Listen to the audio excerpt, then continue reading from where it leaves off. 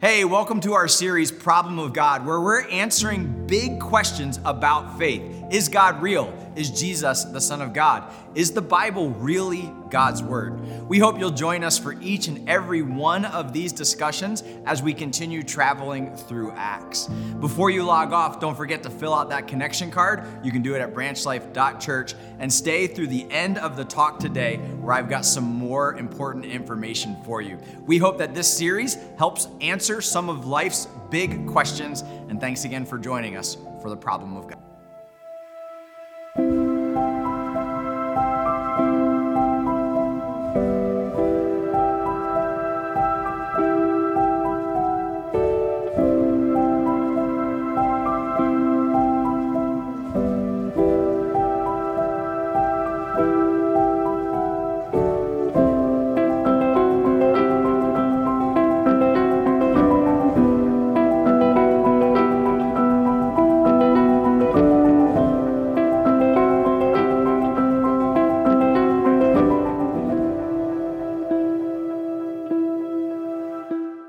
We are talking about the problem of God through this series. On your chairs, you'll find these problem of God cards, and those are designed to help you invite others to be a part of this conversation. We're talking about questions skeptics ask, and maybe you have some of these questions. Maybe you know someone who is asking some of these questions, or you know someone that would like to ask these questions.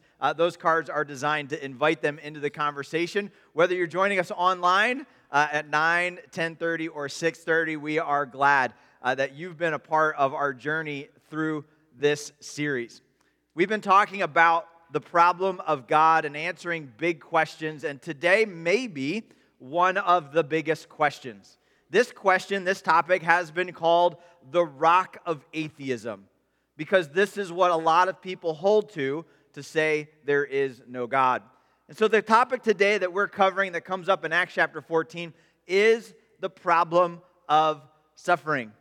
And for ages and ages and ages and ages, people have discussed this problem. Why is there suffering? Why is there evil? Why do bad things happen? If God is so good, if God is so great, if evil and suffering are so bad and so wrong, why doesn't God just do something about it? God, therefore, good and powerful God and evil and suffering cannot coexist. One's got to give. And if suffering exists, that must mean there is no good, all-powerful God. And that's kind of how the logic goes, and it's the logic that's been coming from the beginning of philosophy and experience. This idea of suffering is so powerful and so important that the very first book of the Bible ever inspired by God, the very first book of the Bible ever written, was not the book of Genesis. There's an older one.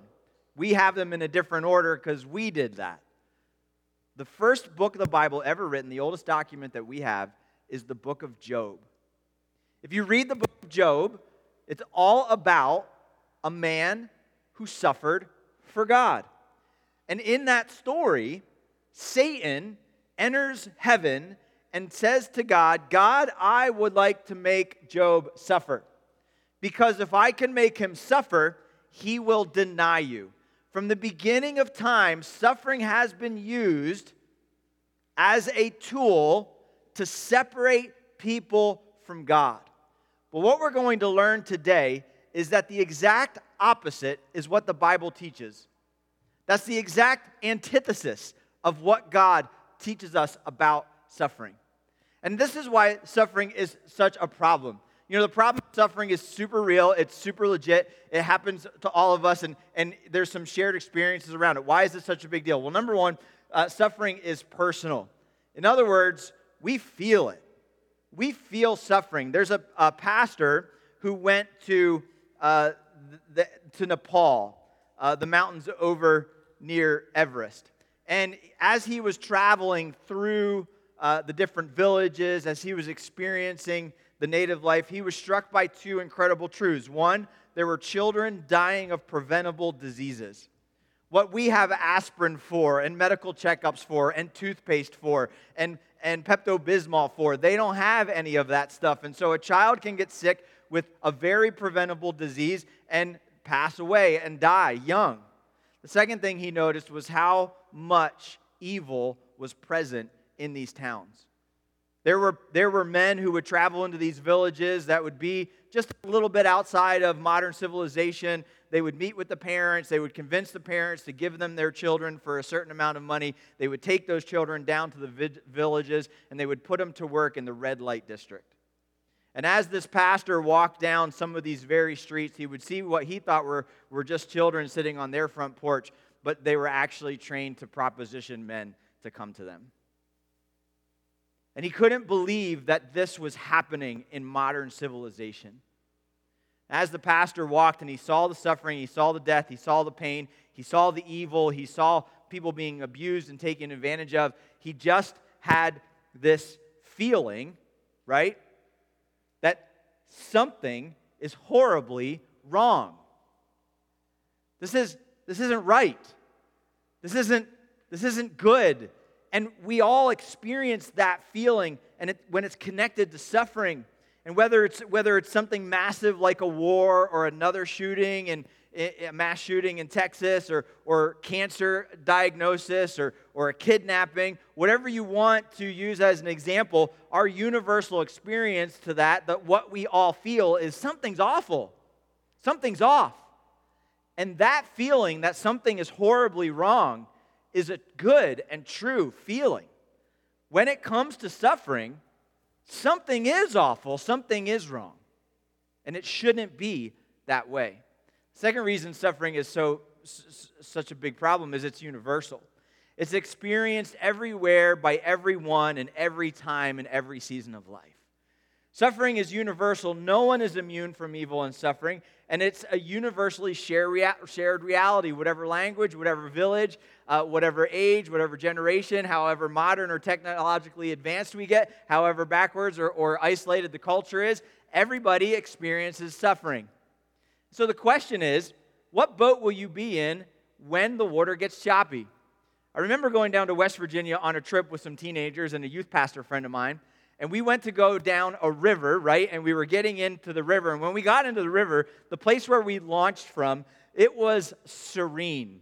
The rivers of West Virginia, right? The mountains and the valleys, absolutely gorgeous. And here was this large river with this beautifully calm water, and they were launching us off into that. But as they were launching us off into these boats, they kept giving us instructions about how to be careful and how to protect ourselves and what to do and not to do. And all of a sudden, they handed you like an extra life jacket and a buckle, right? And then they said, here, you have to put this helmet on. And my youth pastor friend's like, well, I don't want to put a helmet on. I'm going to go in a nice little boat. Like, I don't need a helmet. He's going, you need a helmet, sir. And you're looking out there going, no, this is nice. This is calm. Nothing bad's going to happen. Y'all know what's happening, right? When you get down the river and around the corner, then the rapids come. And so, yeah, we put on our safety gear, we put on our helmets, we had the gloves on, we got in these boats that you could have handles to hold on to.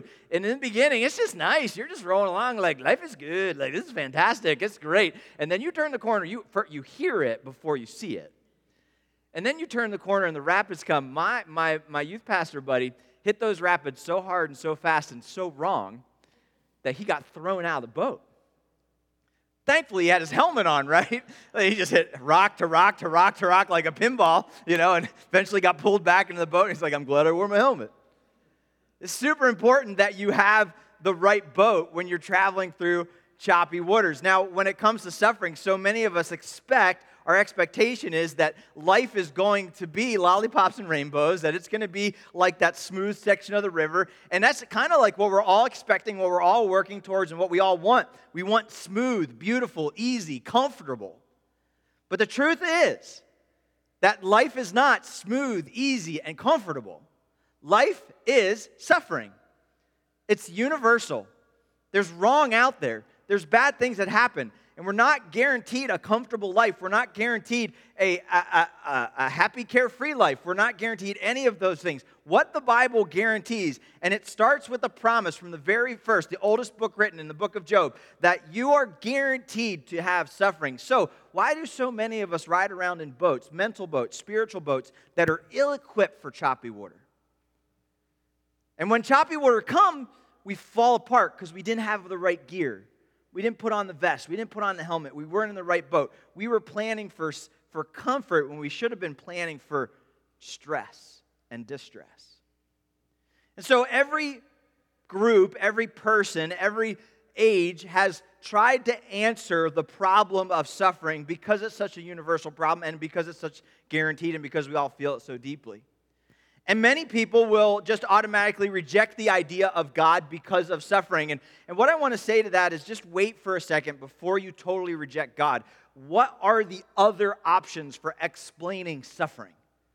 So if you would go to the marketplace of ideas and you would say, how do we explain suffering, right? So someone can say, I don't believe in God because suffering exists. Then you have to say to them, well, what do you believe in?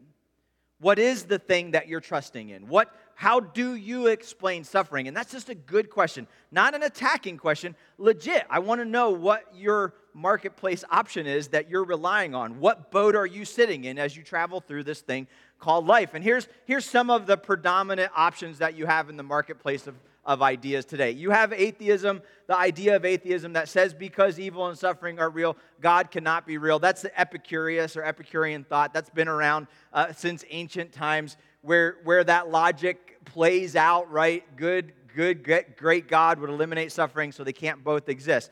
If that's your option, then what you're landing on is life is meaningless. There's nothing we can do about it. We're going to suffer. It's going to be painful, and it comes out to nothing in the end. So make the best of it. Live life while you can, and just care for yourself the best way possible. I heard an atheist just today talking about how to deal with the problem of suffering, and he said, listen, life has no meaning. You have to create your own. We suffer, and so the ultimate good is life is helping relieve other people's suffering. The best way to do that is tell good stories so we can distract people.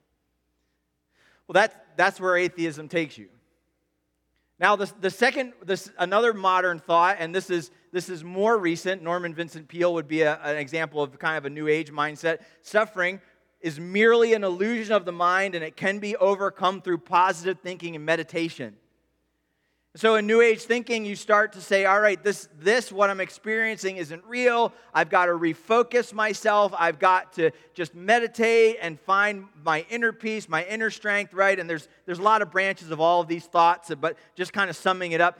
But the problem with that is just go to a village in Nepal and see kids being trafficked, right? And say, no, this is very, very, very real. I can't just ignore this and say this isn't happening. Another major fluid of thought in the marketplace is the Eastern mindset, whether it's Hinduism, Buddhism, or an offshoot of one of those. They'll say things along the lines of suffering is caused by evil done in past life. In other words, it's karma. And in reincarnation, you did something wrong in a past life, so therefore you're suffering in this life, and you must suffer so you can do better, so you can have a nicer next life.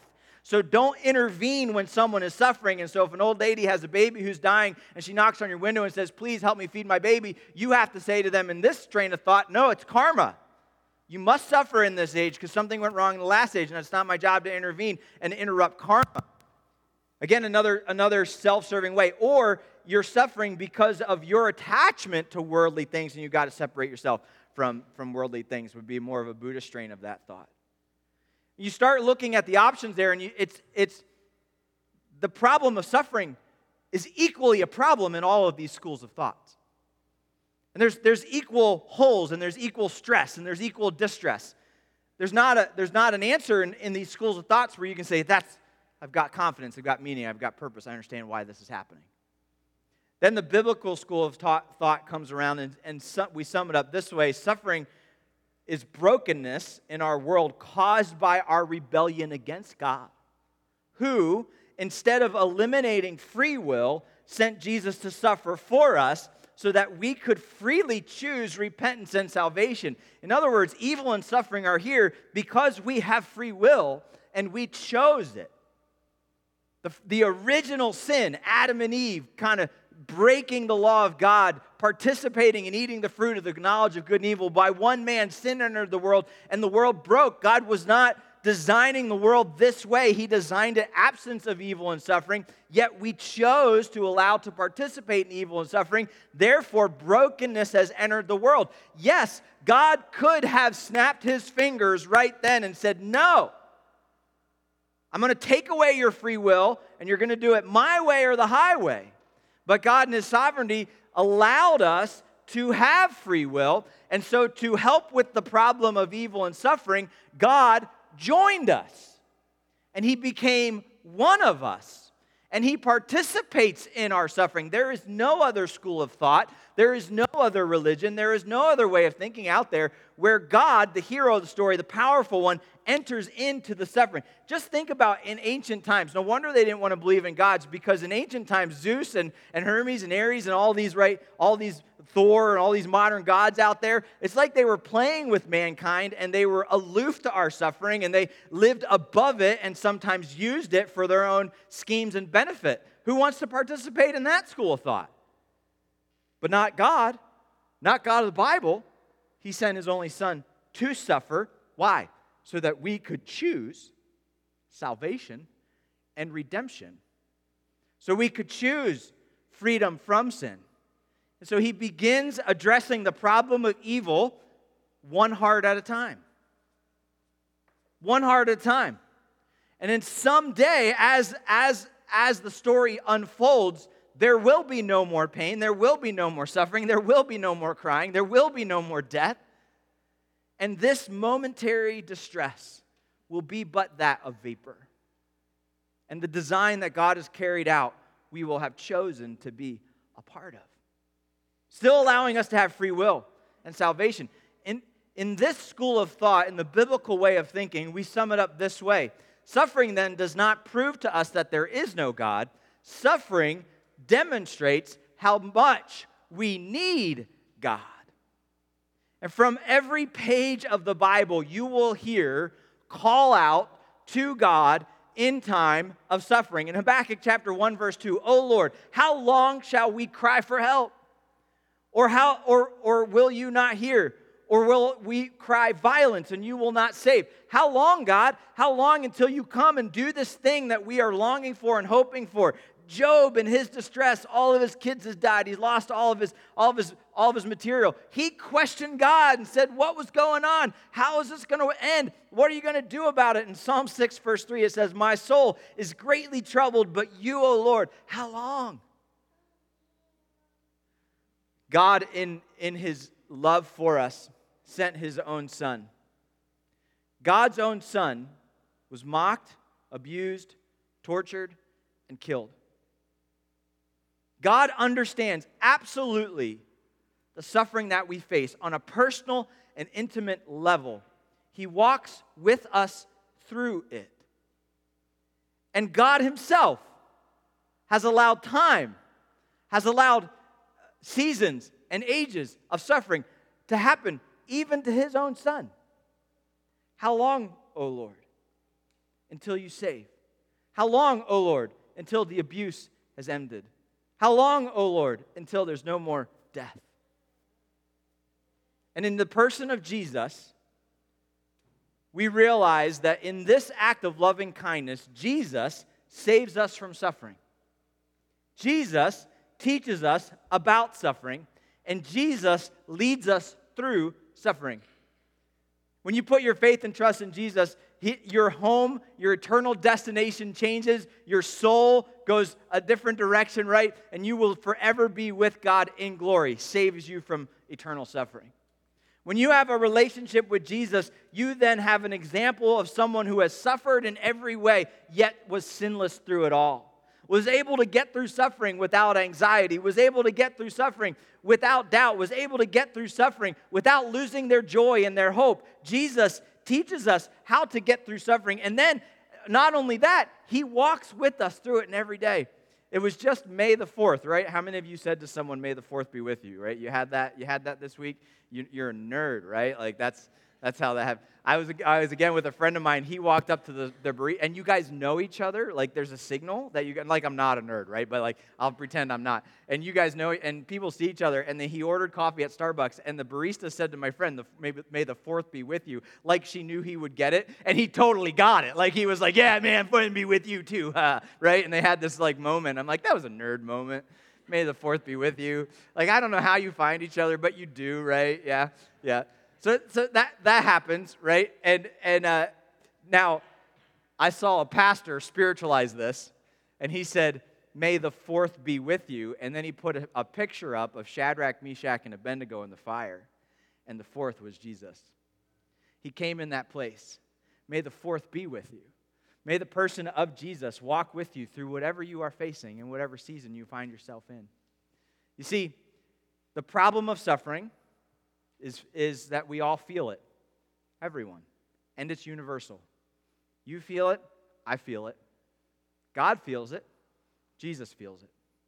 Paul felt it. And in the story of Acts chapter 14, we get to this progression in the timeline of events. They've been tasked to start this thing called the church. It's not a smooth river that they're rowing down. It's starting to become very bumpy. And so as they're introducing people to Jesus, as they're talking about how God is here to save the world, of course the problem of suffering comes up and comes up in a major way. And through all of Paul's writing, whether you see what he says in Acts or you see what he writes in Romans and 1 Corinthians and Ephesians, and we're going to look at some of those today, the basic tenets of what Paul will teach us are these 5 truths. And these are 5 universal truths that come to us from Scripture. Truth number 1, God exists, right? We talked about that the very first Sunday, the problem of God. How do you know He exists? Then he teaches us 3 things about God. Number 1, God is good. Number 2, God is all-powerful. Number 3, God is all-knowing. And number 4, evil and suffering exist. These truths are an exact opposition to the marketplace of ideas that say evil and suffering and God can't exist at the same time. Yet Paul holds to these truths that it is possible, it is logical, it is reasonable that you can believe in a good, all-powerful God and still have evil and suffering. Now, here's what most people leave out of their equation when they fight against God. If God exists and He's good and He's all-powerful, then suffering would be gone. They don't remind us that God is the all-knowing one. What's the problem with that conclusion? That conclusion assumes that I, therefore, know better than God. That I am the all-knowing one. That I am the one that can see from beginning to end. That I am the one that knows the whole story and the author of the story. That I am the one that understands the intricacies of the universe and the dynamics of good and evil and what forever and time have in common. And I'm the one that's able to figure all that out. And because I'm the one that's able to figure all that out, I'm the one that needs to come to the conclusion that suffering would be eliminated if I was God. Therefore, there must be no God. No. We also learn this fact that God is the all-knowing one, not me. And what if there is no clear way for us in our limited perspective to understand this great question of suffering? When Job confronted God and he said to him, God, I live for you. God, I would die for you. Yet you've taken my livelihood, you've taken my children, you've taken my health, and I want to know why. Do you know what God said to him? He didn't say, well, let me explain it to you, Job. I'm going to hand you a theology of suffering that you're going to grasp, and then you're going to turn around. You're going to appreciate everything that you've gone through and what's happening in the long history of the world and how this is a part of the greater good that's going to come from even the evil and the suffering that we see in this place. And Job, once I explain it, you're going to be okay. That's not what God said to Job. You know what God said to Job? He said, who do you think you are? Where were you when I created snow? Where were you when I created the mountaintops and the depths of the ocean? Where were you when I created the expanses of the universe and invented this thing called time? Where were you, Job? And in that moment, you feel really, really small with Job. You're like, sorry, I should have asked, right? Like, sorry, God. And God's just reminding him, not in a mean, horrible, like, let me humble you for a second way, but let me humble you for a second way. You're not the all-knowing one.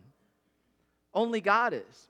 And so therefore, when you have these truths, and particularly the truth that God is all-knowing, you realize that, yes, there might be something that I don't know, that I can't comprehend, that would allow for all of these to be true at the same time.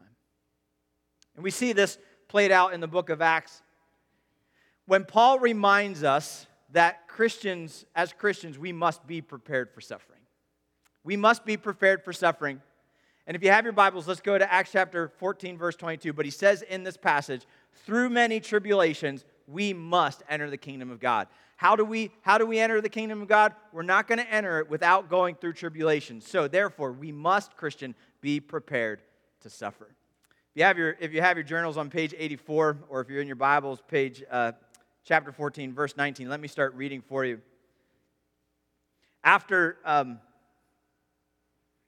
the miracles that Paul had done, that we talked about last week, we then get into verse 19 of chapter 14.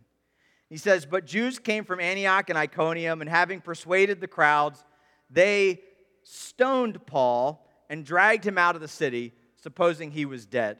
Now, if you're not familiar with stoning is not they came and they threw a bunch of pebbles at him to get him out of town. Stoning is they gathered him into a spot, typically a pit. They threw him in the pit or the bottom of a hill. Then people gathered rocks as big as they could hold or as big as they could throw. And as a group, they threw the rocks at the person at the bottom of the hill or the bottom of the pit. This was all designed to kill. The whole point of a stoning was to kill the person that was being punished in that way.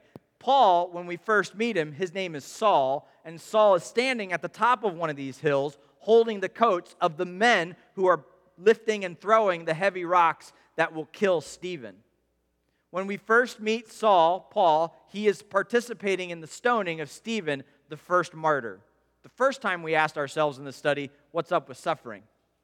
Now Paul finds himself at the other end of that equation, and they've gone from yelling at him, they've gone from jailing him, they've gone from saying bad things about him to now they're going to stone him, and they do.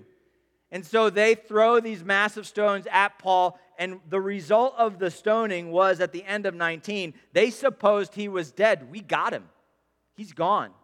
Paul's toast. In other words, Paul is now physically suffering in a bad way. Verse 20, but when the disciples gathered around him, he rose up. Some people claim a miracle here. I don't know. I just think maybe he was unconscious for a while. He rose up and he entered the city. And on the next day, he went on with Barnabas to Derbe. And when they had preached the gospel to the city, right? You're like, wait a minute, didn't you just get stoned yesterday? And when they had preached the gospel to the city and had made the disciples, they returned to Lystra and Iconium and Antioch, the place that they were stoned, the people that they had left behind. And listen to what they said. They strengthened the souls of the disciples. They encouraged them to continue in the faith and said, through many tribulations, we must enter the kingdom of God.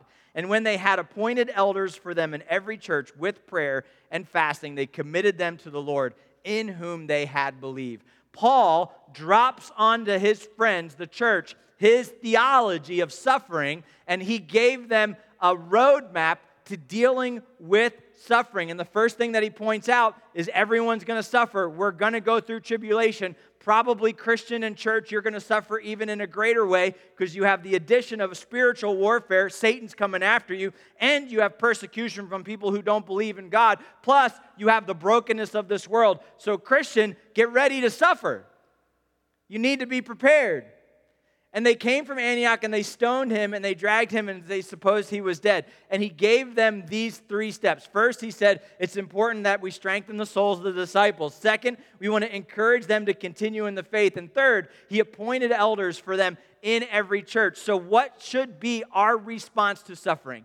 How should we as Christians be prepared? What do we need to put in what boat do we need to get in for this thing called life? And when we start dealing with suffering, what should our reaction be? Well, I see 3 clearly in this passage. Our response to the reality of suffering should be this. Number 1, we need to make sure that we participate in stronger soul care.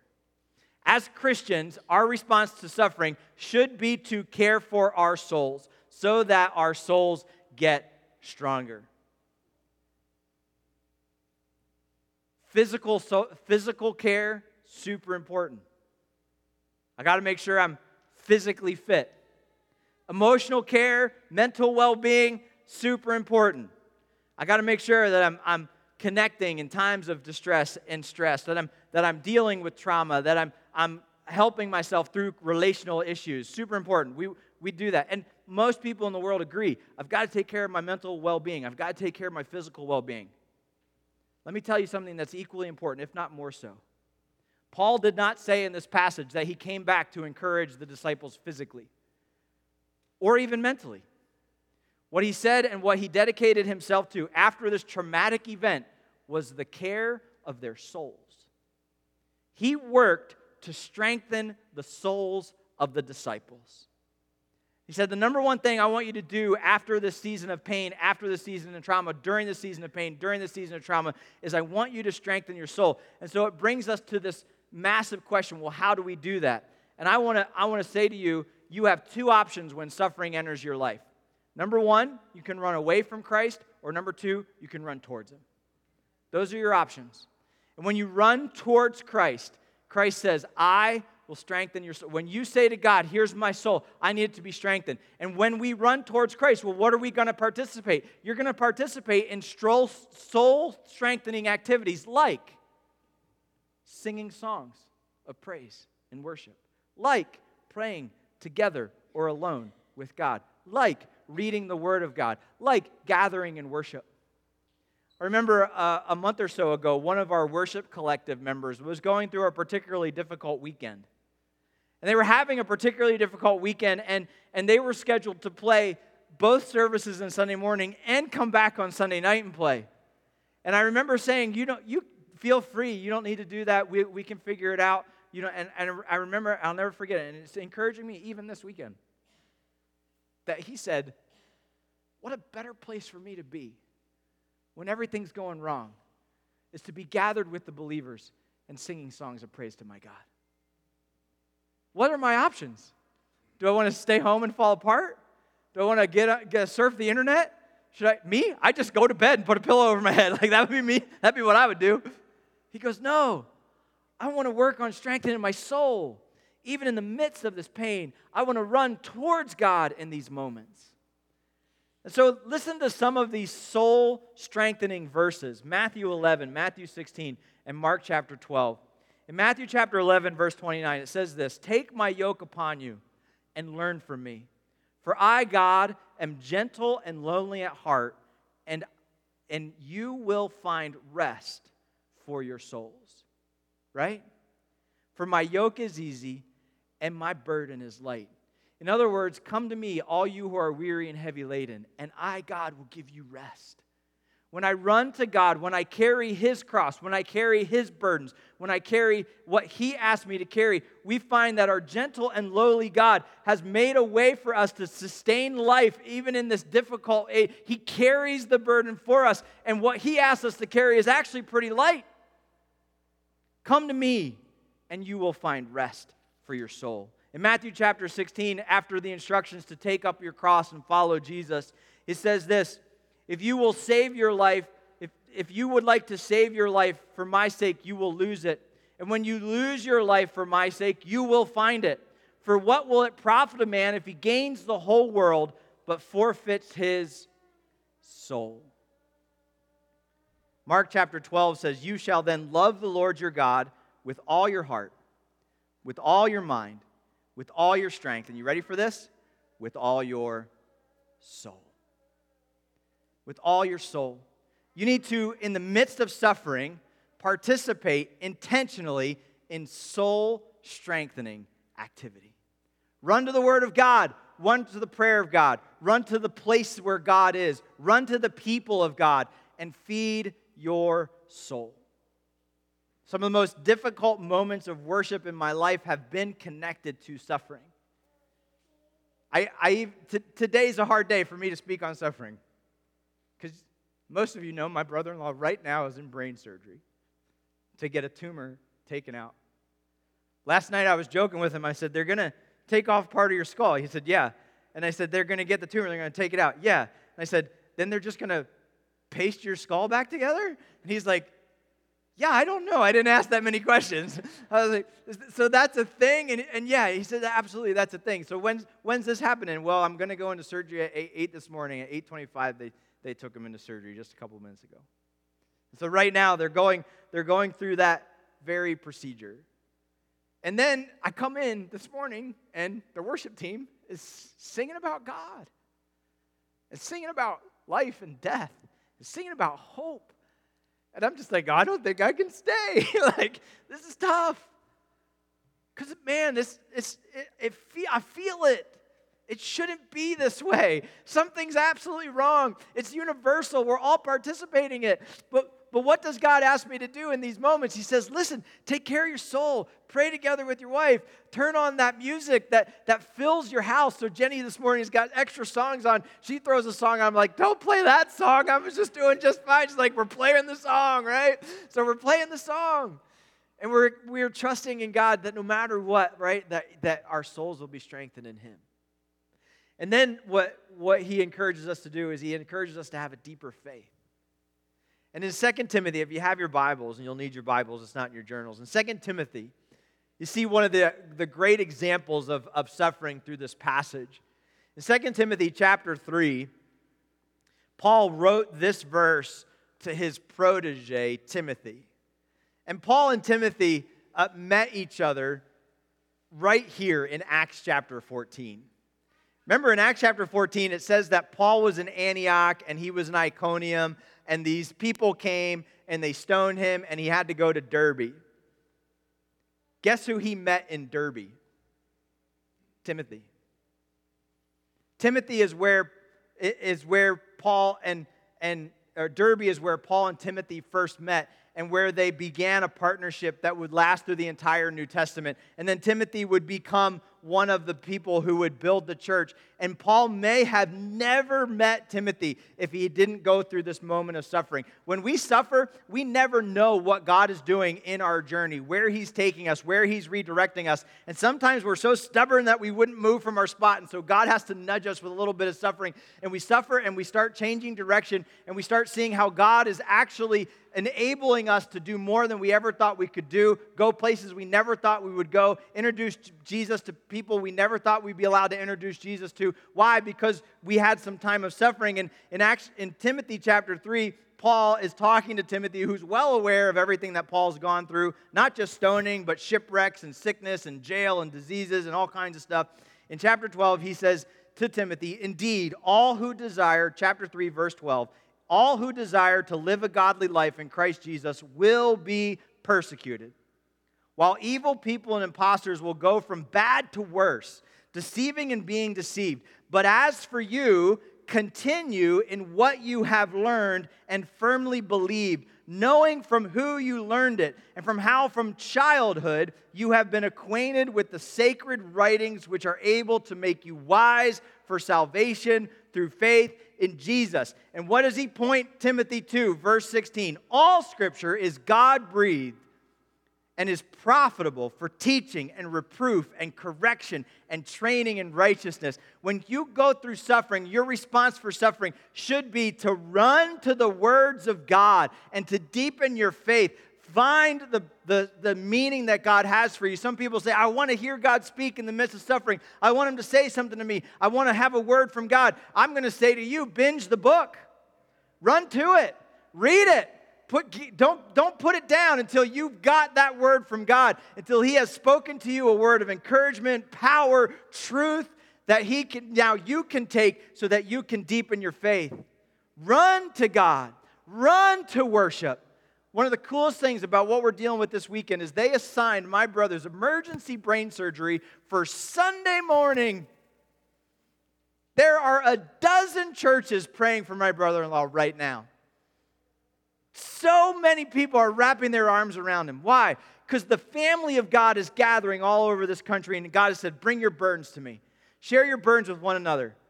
Then I'll take care of it. My yoke is easy because I'm gentle and lowly at heart. Deepen your faith. Run to God. And this is the example that Paul gives us. Then he says, get back to work. Get back to work. There's something that you need to do. There's a mission that God has for you. And if we allow suffering to stop us, if we allow suffering to freeze us, if we allow suffering to take us away from the mission and the path that God has for us, then we are being taken off the field instead of being on the field, right? And what Satan would love to see is people on fire for God, on the field, doing work for God, be taken off the field and out of the game because of suffering. And Paul says, no, you get back on that field as quickly as you possibly can under the banner of soul care and deepen your faith and get to work. Do the thing that God has for you to do. And so in 2 Timothy 3, chapter 17, right after he says Scripture is all God-breathed, he says that, why? Why Scripture? Why deepen your faith? Why care for your soul? So that the man of God may be complete and equipped for every good work. When we go through suffering, it simply means that God has a greater work for you. He has something greater for you to do. He's got ways for you to minister that you could have never ministered before. Ways that you can work that you have never worked before. My mother-in-law was at our house last week, and we were talking about Christy, and we're talking about Nick and everything that they're going through. My mother-in-law, my father-in-law, passed away suddenly 11 years ago and died suddenly of a heart attack. My mother-in-law is now a widow. And she understands exactly kind of this trauma of suffering and this trauma of pain. She is already able to come alongside her own daughter in this disaster and bring to her wisdom and insight and care and empathy in a whole nother level of a way because of what she's already been through. And when my father-in-law passed away, there were people that came into her presence that had experienced suffering like she had suffering, and those are the ones that provided the most comfort. When you suffer, that means that God is opening a way for you to do a work that you never thought possible. He wants to do that work both in you and through you. And so get to work. Get to doing what it is God would have for you to do. Pastor Alex would be very, very proud of me in this moment because I remind you of his favorite verse, Ephesians chapter 2, verse 10. You are God's workmanship, created in Jesus for good work that God has prepared you beforehand so that we should walk in the truth. Franklin Roosevelt, who had been bound to a wheelchair since childhood because of the disease of polio, said this: "A smooth sea never made a skilled sailor." A smooth sea never made a skilled sailor. And you, Christian, you're going to experience the difficulties of this world, and it's going to make you a stronger Christian. It's going to make you realize how much more you need God. It's going to make you realize how you can experience God in a deeper level, how you can sing those songs in a richer way, how you can pray in ways that you never thought you could pray before, and your ability to connect with Christ and to love with Jesus and to love on others through Jesus will be greater because you traveled through rough seas. So what do you do when life is choppy? What boat are you in? Are you preparing yourself in the marketplace of ideas biblically to face suffering? I would encourage you today to accept Jesus as your Savior. There's no greater hope, there's no greater joy in the season of suffering than knowing that Jesus is my Savior and that my soul is cared for once and for all. Have you accepted Jesus as your Savior? If you have not yet accepted Jesus as your Savior, I want to invite you today, as the day of your salvation, to put your faith and trust in Him. Simply pray and talk to God in these moments and tell God that you're ready to receive Him. You're sorry for your sin, your brokenness. You believe that Jesus died on the cross and rose again for you, suffered on your behalf, and that today you want to accept the free gift of salvation. Some of us stopped there.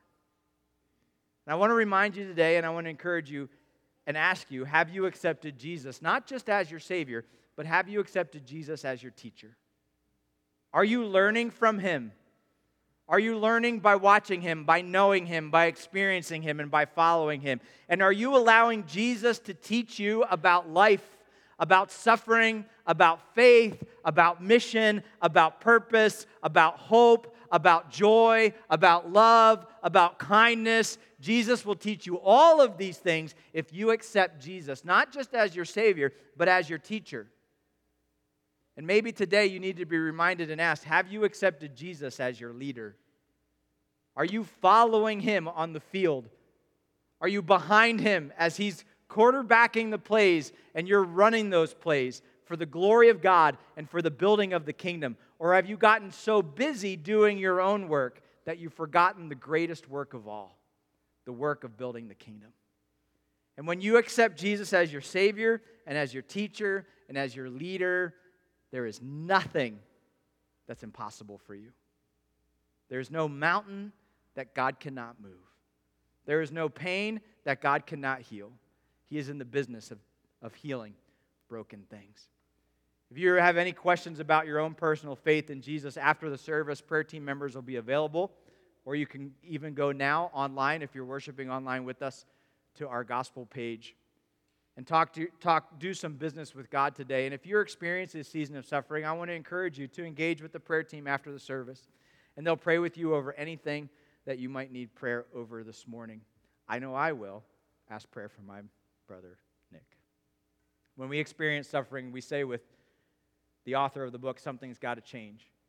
The world is broken, suffering is real, and Jesus is changing the world one heart at a time, and it starts with you and me.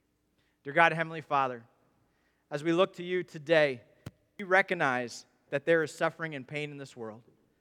And we ask, God, that you would continue your great work of healing this broken world.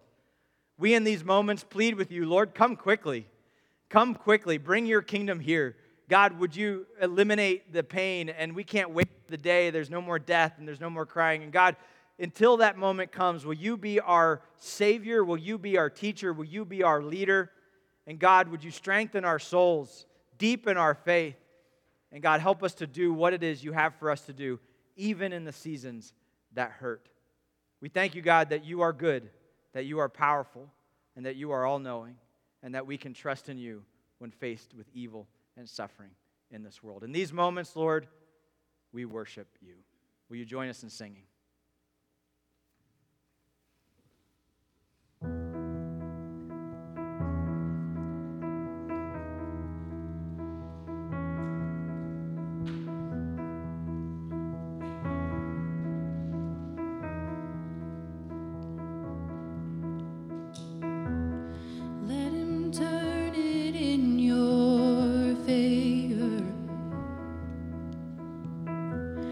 Watch him work it for your good. He's not done with what he started. He's not done until it's good. So let him turn it in your favor. Watch him work it for your good. He's not done with what he started. He's not done until it's good. Hello, peace. Hello, joy.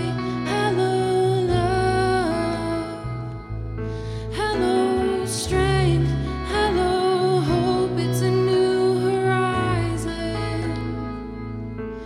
Hello, peace. Hello, joy.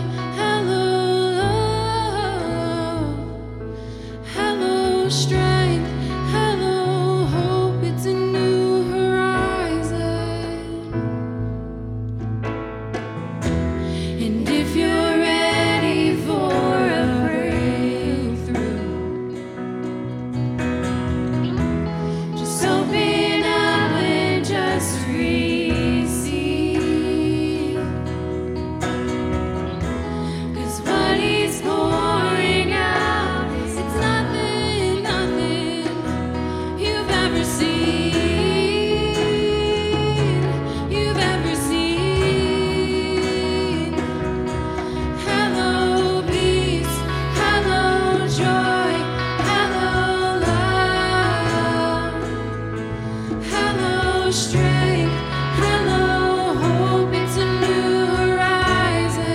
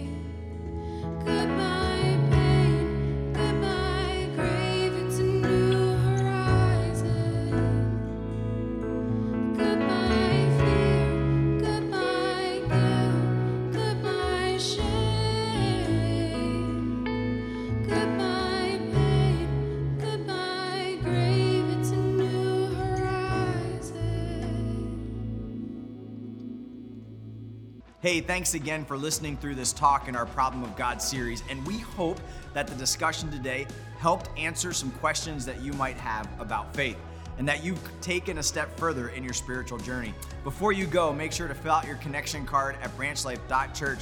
We'd love to know that you joined us through this video session today. And if you have any questions about what we covered, that's the place to ask those questions. We hope that you'll join us again next time, and thanks again for being a part of this series.